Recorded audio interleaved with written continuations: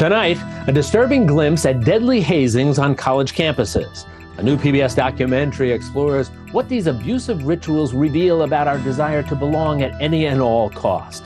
Victims who could have died in pledging join us as they push to end hazing.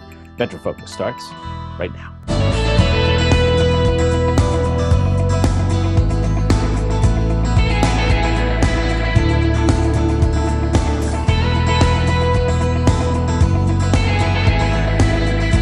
This is Metro Focus with Raphael P. Roman, Jack Ford, and Jenna Flanagan. Metro Focus is made possible by the Peter G. Peterson and Joan Gans Cooney Fund, Philemon M. D'Agostino Foundation, Barbara Hope Zuckerberg, and by Jody and John Arnhold, Bernard and Denise Schwartz, Dr. Robert C. and Tina Sohn Foundation, the Ambrose Monell Foundation, Estate of Roland Carlin, the JPB Foundation. Good evening and welcome to Metro Focus. I'm Jack Ford. Every year, from 1959 to 2021, there's been at least one hazing-related death in the United States, including 2 in New York in 2019. Despite being illegal in 44 states, it continues to be a widespread problem on college campuses. Approximately 55% of college students who participate in clubs, teams, and campus organizations claims that they have been the victims of hazing. A new documentary titled Hazing takes an in-depth look inside the culture and consequences of pledging rituals at American educational institutions. The film is making its television debut on PBS as the opener for the new season of Independent Lens. Here's a quick look. I love being in a Greek-led organization. It's the vibrant community, but membership can come at a heavy cost. We were taking well over 100 strokes per night. Push-ups, liquor, chug until you throw up. It's peer pressure in its rawest form. I didn't want to let my pledge sisters down. You never should have to die to belong. It's our silence that's an act of betrayal, but that all ends now. And joining us now to talk about this impactful new film and to discuss the reasons why we continue to see hazing persist and what we can do about it are Byron Hurt and James Vivenzio. Byron is the director of the documentary Hazing, also a brother of the Omega Psi Phi fraternity. And James is a hazing survivor and a whistleblower who is featured in the films. Gentlemen, welcome. Thanks so much for joining us. Thanks for having us. Thank you. So, Byron, let me start with you as the director. First of all, as I said in the introduction, it is an impactful film. It does what documentaries should do. It tells a story. It makes you think. It presents us with issues. It's evocative. And you did a marvelous job doing that. Thank you. I'm always curious about how filmmakers start their films. And I was struck by you opening the film with a quote. It's from James Baldwin, right, in which he says, quote, "The role of the artist is exactly the same as the role of the lover. If I love you, I have to make you conscious of the things you don't see."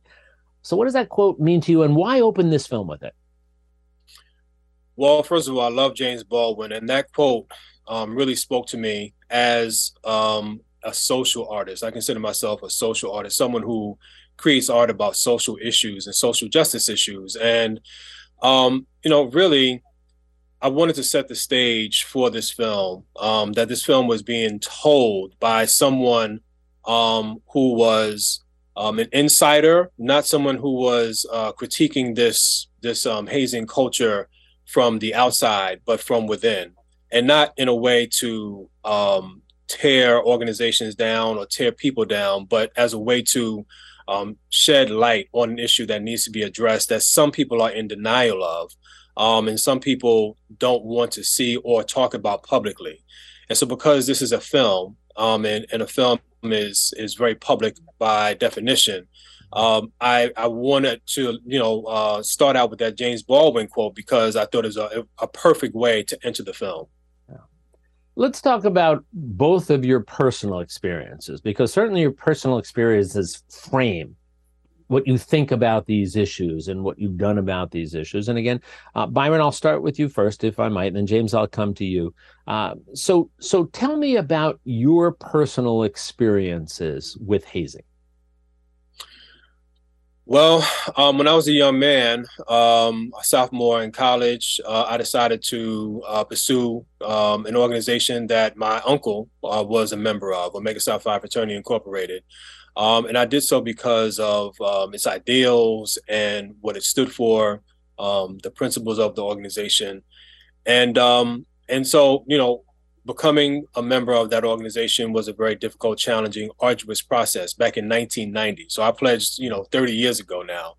That process has changed a lot since then, but there's still some things, some aspects of hazing culture that have lingered, not just in my fraternity, but throughout the Greek system, and even outside of the Greek system, sports culture, and so on and so forth. So my experience was that of what you see in the film. I mean, just a firsthand experience of some physical and emotional hazing, abusive hazing that I accepted at the time because I really wanted to become a member of the organization.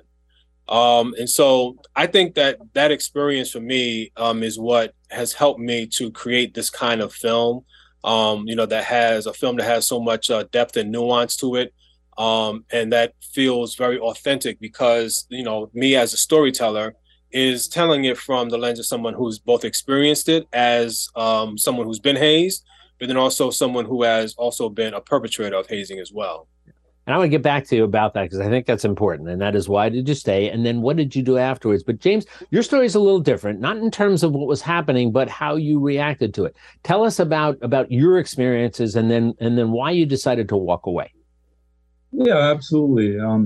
Well, I decided to join the fraternity because I knew a lot of people from my high school that were a part of it, and it kind of seemed like a great way to meet people at a massive school of 45,000 kids at a Penn State. And that kind of got the ball rolling, and getting a bid too was kind of a big deal. Only I think 30 or 20 bids were put out of I think 1,000 students, go to the house during rush, and so that was a big deal and something that I didn't take with a grain of salt. And I guess going through hazing, as Byron pointed out, it is very emotional. It is very mental. It can be physical, as I definitely point out in the film and go into more detail about what I endured. But the reason I guess I spoke out was I was very against hazing from the beginning of me searching for fraternities to join. I confided in members that I knew from high school and asking, hey, does hazing still happen, or is it just legend of these movies, that we were brought up watching? And I was told it really didn't happen. Penn State had a massive anti-hazing program. We were required to go to 3 days of rush information seminars to better understand how anti-hazing this university is. And so that really kind of gave me confidence to join, that I wasn't going to be hazed. But once that kind of quickly that dream vanished, that I wasn't going to be hazed, I started to speak out. So as I said, I was very against this from the get-go. And I went to the university 3 times before they decided to do anything. And, that to me was really tough, going through what I went through, trying to go out and get help and, being turned away. During the process, I went to the hazing hotline trying to get help, and my hazing ended up getting worse. So, I mean, my experience with it, was pretty bad. And that is why I spoke out and, wanted to do something about it to make sure that another student didn't go through what I went through, and to, maybe save a life, which was my main goal too. James, what was the reaction you got on campus among your friends, other people in the fraternity, when you decided there's something wrong about this, I'm going to speak out about this? Well, when I first did it through the hotline, it was anonymous. No one knew. And immediately the text messages were, we have a rat in the fraternity. Someone is telling the school, because the school did reach out to the president and told them, we got a report that there was some hazing. And that was pretty much the extent. I feel like, the university absolutely could have done a lot more to step in and stop it. On campus, when everything did go public, I actually did withdraw from Penn State. Amongst friends, I really lost a lot of relationships. I did feel, a lot of people didn't exactly reach out after the fact that I had known before the story went public. But you know what? I gained a lot more, a lot better friends, I guess, if you would call it. And, great people that I was able to surround myself with that really helped me out, through a really tough time in my life, going through everything. Byron, let me come back to what you mentioned, because you said you explained the reasons why you wanted to do this. You went through all of this, and then you became a member, and then you, as you said, you engaged in it afterwards. Yeah. Tell me about the evolution of that thought process. How do you go from being the subject to it and being concerned about it to then being the one who is essentially now subjecting others to it? How did that happen? Well, at the time, Jack, I don't listening to James, I don't think I was as self-aware as James was, when he was a young man, compared to my own personal experience. I just think that there were a lot of factors that led me to stick with the process. It was a process that at that time was normalized. People went through it before you, and so you, sort of set it in your mind that you had to accomplish what other people went through in order to be as valuable as they were, as strong as they were, as capable as they were.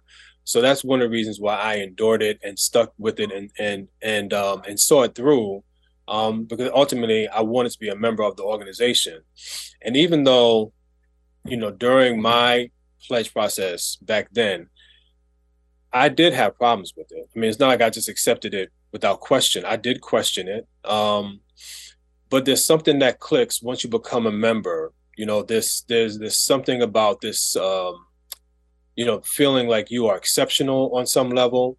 You don't want people to just, enter your fraternity without going through some of the things that you experienced and that you went through. You don't want people to get in easily, right? When you had to pay such a high cost to get in yourself, so I think, that's some of what led to my choice to continue to perpetuate it once I became a member. But I will say that as time went on, I became more and more critical of hazing culture, particularly some of the really hypermasculine aspects of it, just the physical violence, the emotional abuse. I started to learn that this was not acceptable, that this was not cool, right? And so one thing that I tried to do was just modify my own behavior so that I was not participating at the same level that others were participating in it. But I was still, I never spoke out about it in the way that James did, which is commendable. It takes a lot of courage to speak out. It takes a lot of courage to stand up in the face of all of that, sort of masculine energy, you know what I mean? And confront it in real time. So I understand how difficult it is when people don't speak out against it. Yeah. I think it's important, and the film makes this point, that it's not a condemnation of Greek societies or organizations or even teams. And James, you touched base on this. Just talk a little bit about the value. Let's put aside the hazing part. And it's a hard thing to do. I understand that. But just for a second, put aside the hazing part and talk about the values that can be gleaned from membership in a fraternity or a sorority or a club and organization. Yeah, well, I think there are a lot of value to them, especially when you kind of just look at how many very big people in our history have come from sororities and fraternities. But I think, too, you get on value more from that in the university sense of helping other people, a lot of community help. At Penn State, we had a dance marathon where it's raising money for childhood cancer. And so there's a lot of things that really do go into frats that are good. And that is why you did bring up a good point. There is kind of a stigma related for at least my story that I am kind of anti-Greek life. And, I'm anti-hazing. That's the biggest thing that I kind of want to point out. I think there are great fraternities out there. I've heard many stories of them. Of my friends that have gone through the process that was totally, totally different from the process that I went through, and it really was beneficial to them. They met some great friends, made great relationships. But you always have this cloud of hazing just kind of hanging over all the good that frats do, and that's what I kind of want to get to the end of, this hazing and why it is everywhere. It's not just fraternities, as we touch on in the film. It's literally everywhere. It's in our military, it's in bands, it's in sports teams, it's in business culture. It's just pertinent in all walks of life. And that's what I guess I'm trying to figure out is why is it everywhere? How can we stop this so these organizations don't have this cloud over them? They can achieve their greatest potential. James makes an interesting point, Byron, you make in the film, that this is not just fraternities, sororities. It's it is the military. It's bands and theater and sports teams. It is so pervasive. Byron, one of the things you do talk about in the film, and this is it's always perplexing. Oftentimes, in reaction to these hazing stories, you see a sort of a lack of sympathy or empathy directed towards the people who would, or ordinarily you'd call them victims. Why do you think that is? Well, Jack, I think one of the major reasons why people fail to, have empathy for hazing victims is because people think that these are choices that young people are making. People are deciding to join an organization, and they know what they're getting into prior to joining. And so this is what they get. This is what they deserve. And also, people believe that people have the option of walking away. And what people don't really fully appreciate and understand is that it's not that simple. I mean, it's not as easy as just walking away.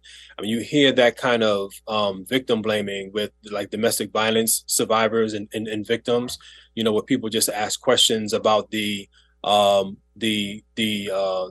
of the abuse, as opposed to pointing the lens on the abuser, the victimizer in the situation. And so we really worked hard to try to develop, our participant stories so that you actually feel for them. You actually see them as human beings who were in very difficult situations and were faced with difficult choices, and who explained the reasons why they made a decision to join an organization. And to be quite honest with you, like, a lot of these hazing experiences, they don't start out with like, really abusive behavior. It evolves over time. And so before too long, you're deeply into it, and you have to make a choice of whether I'm going to continue and get out of this what I sought, or am I going to quit in the middle of all of this? And those are difficult choices that people have to make. But what I really appreciate what James said is that he's bringing it outside of the context of Greek life, and bringing it outside of the context of individual experiences, and saying, this is something that's happening nationally. This is something that's happening across the country in various spaces, myriad spaces, sports, military, performance bands, academic clubs. I mean, it's really prevalent in our society. And that's what makes one ask the question, what's going on here culturally? It's almost as if it's become ingrained in our culture. And that's, right, I think, the point you make, right? Right. And so I think the solution is cultural change. How do you get to cultural change? We have to talk about these issues, which is one reason why I made this film, which is why I include my story. I hope that other people will be open enough to share their own personal stories, right? To talk about it more, and that this film will be seen as an educational tool, but also as an act of leadership. Right. I mean, James telling his story, having the courage to tell his story, Brent McClanahan telling his story about what happened to him.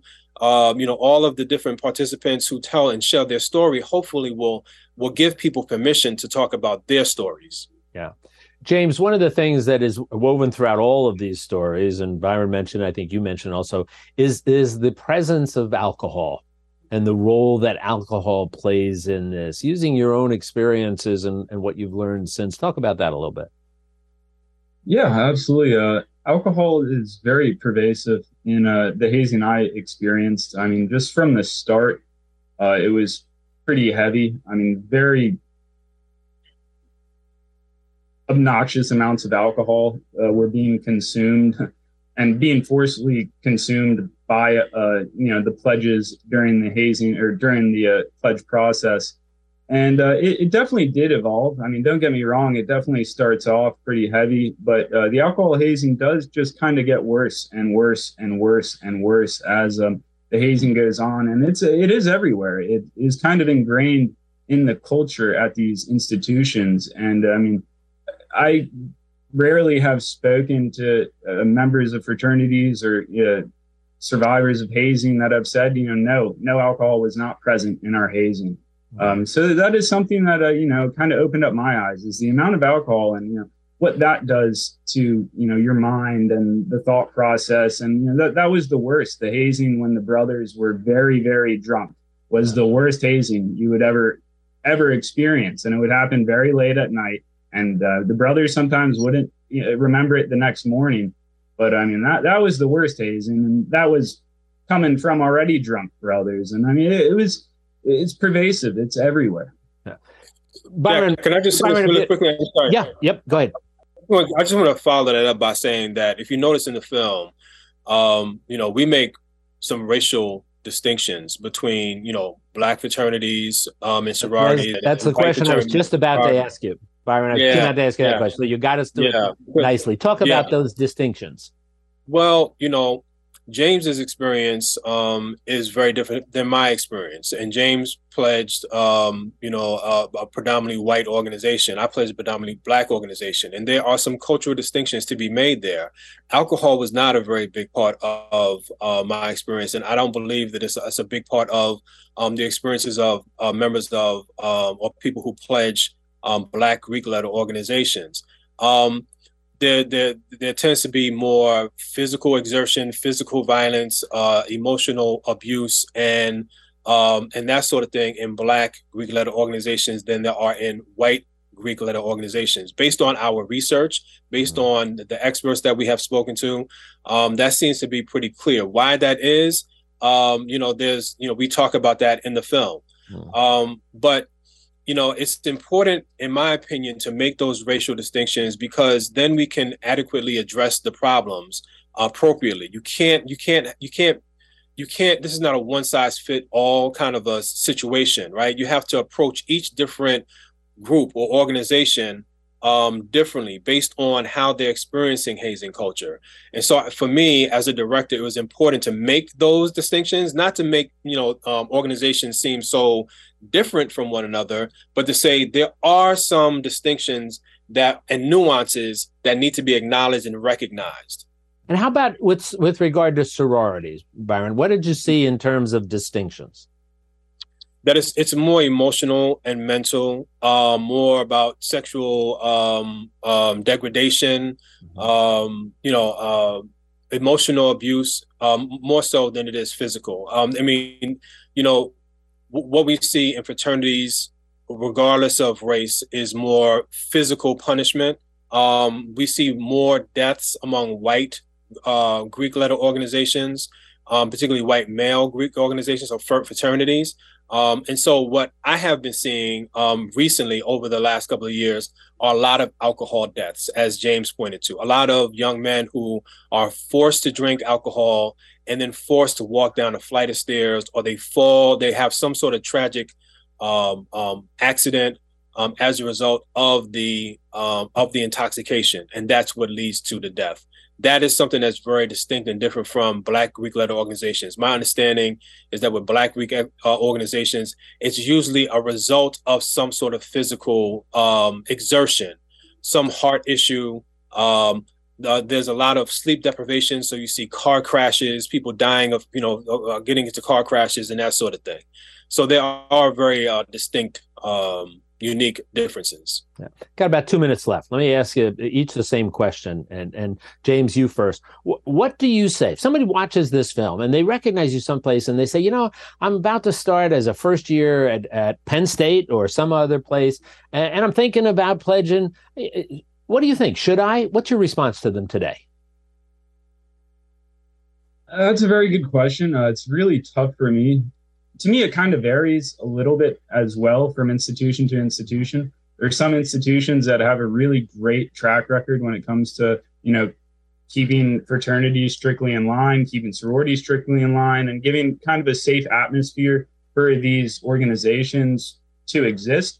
There are others that are a lot worse. I mean, if a student was going to Penn State today, honestly, after my experience, I would try and shy them away from ever joining a fraternity just based on what I went through there. And that's why I've never ever told someone to go out and join a fraternity after what I went through. I will be honest and say that. I've never told anyone not to, if that makes sense. I share my experience and I let the person make that decision. Yeah. And Byron, I got about a minute here. And this is a sort of a bigger version of that question. What's the message from this film? What do you want people to take away from?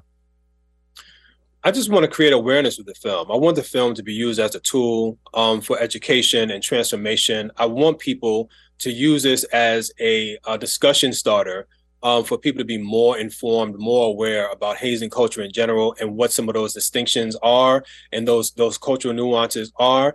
But I also want this film to be used as a way to help change the culture. I know that there are a lot of organizations, whether they're Greek-led organizations or not, that are working hard to eradicate hazing culture within their organizations, but they're having a difficult time of the members letting go of some of those traditions. And hopefully this film will help smooth that process out a little bit and will be used, by these organizations to help generate a lot of awareness. Well, it's an important film. As I said at the very beginning, it's impactful. It teaches us, which is important in documentaries, and most important, it makes us think. So it's once again called Hazing. Check your local PBS listings. It is worth your watching. Byron, great work in putting this together. Very much. Thank you for joining us. And James, great work by you in having the courage to step forward and talk about this. Gentlemen, thank you so much. You all be well now. All right. Thank you. Thank you.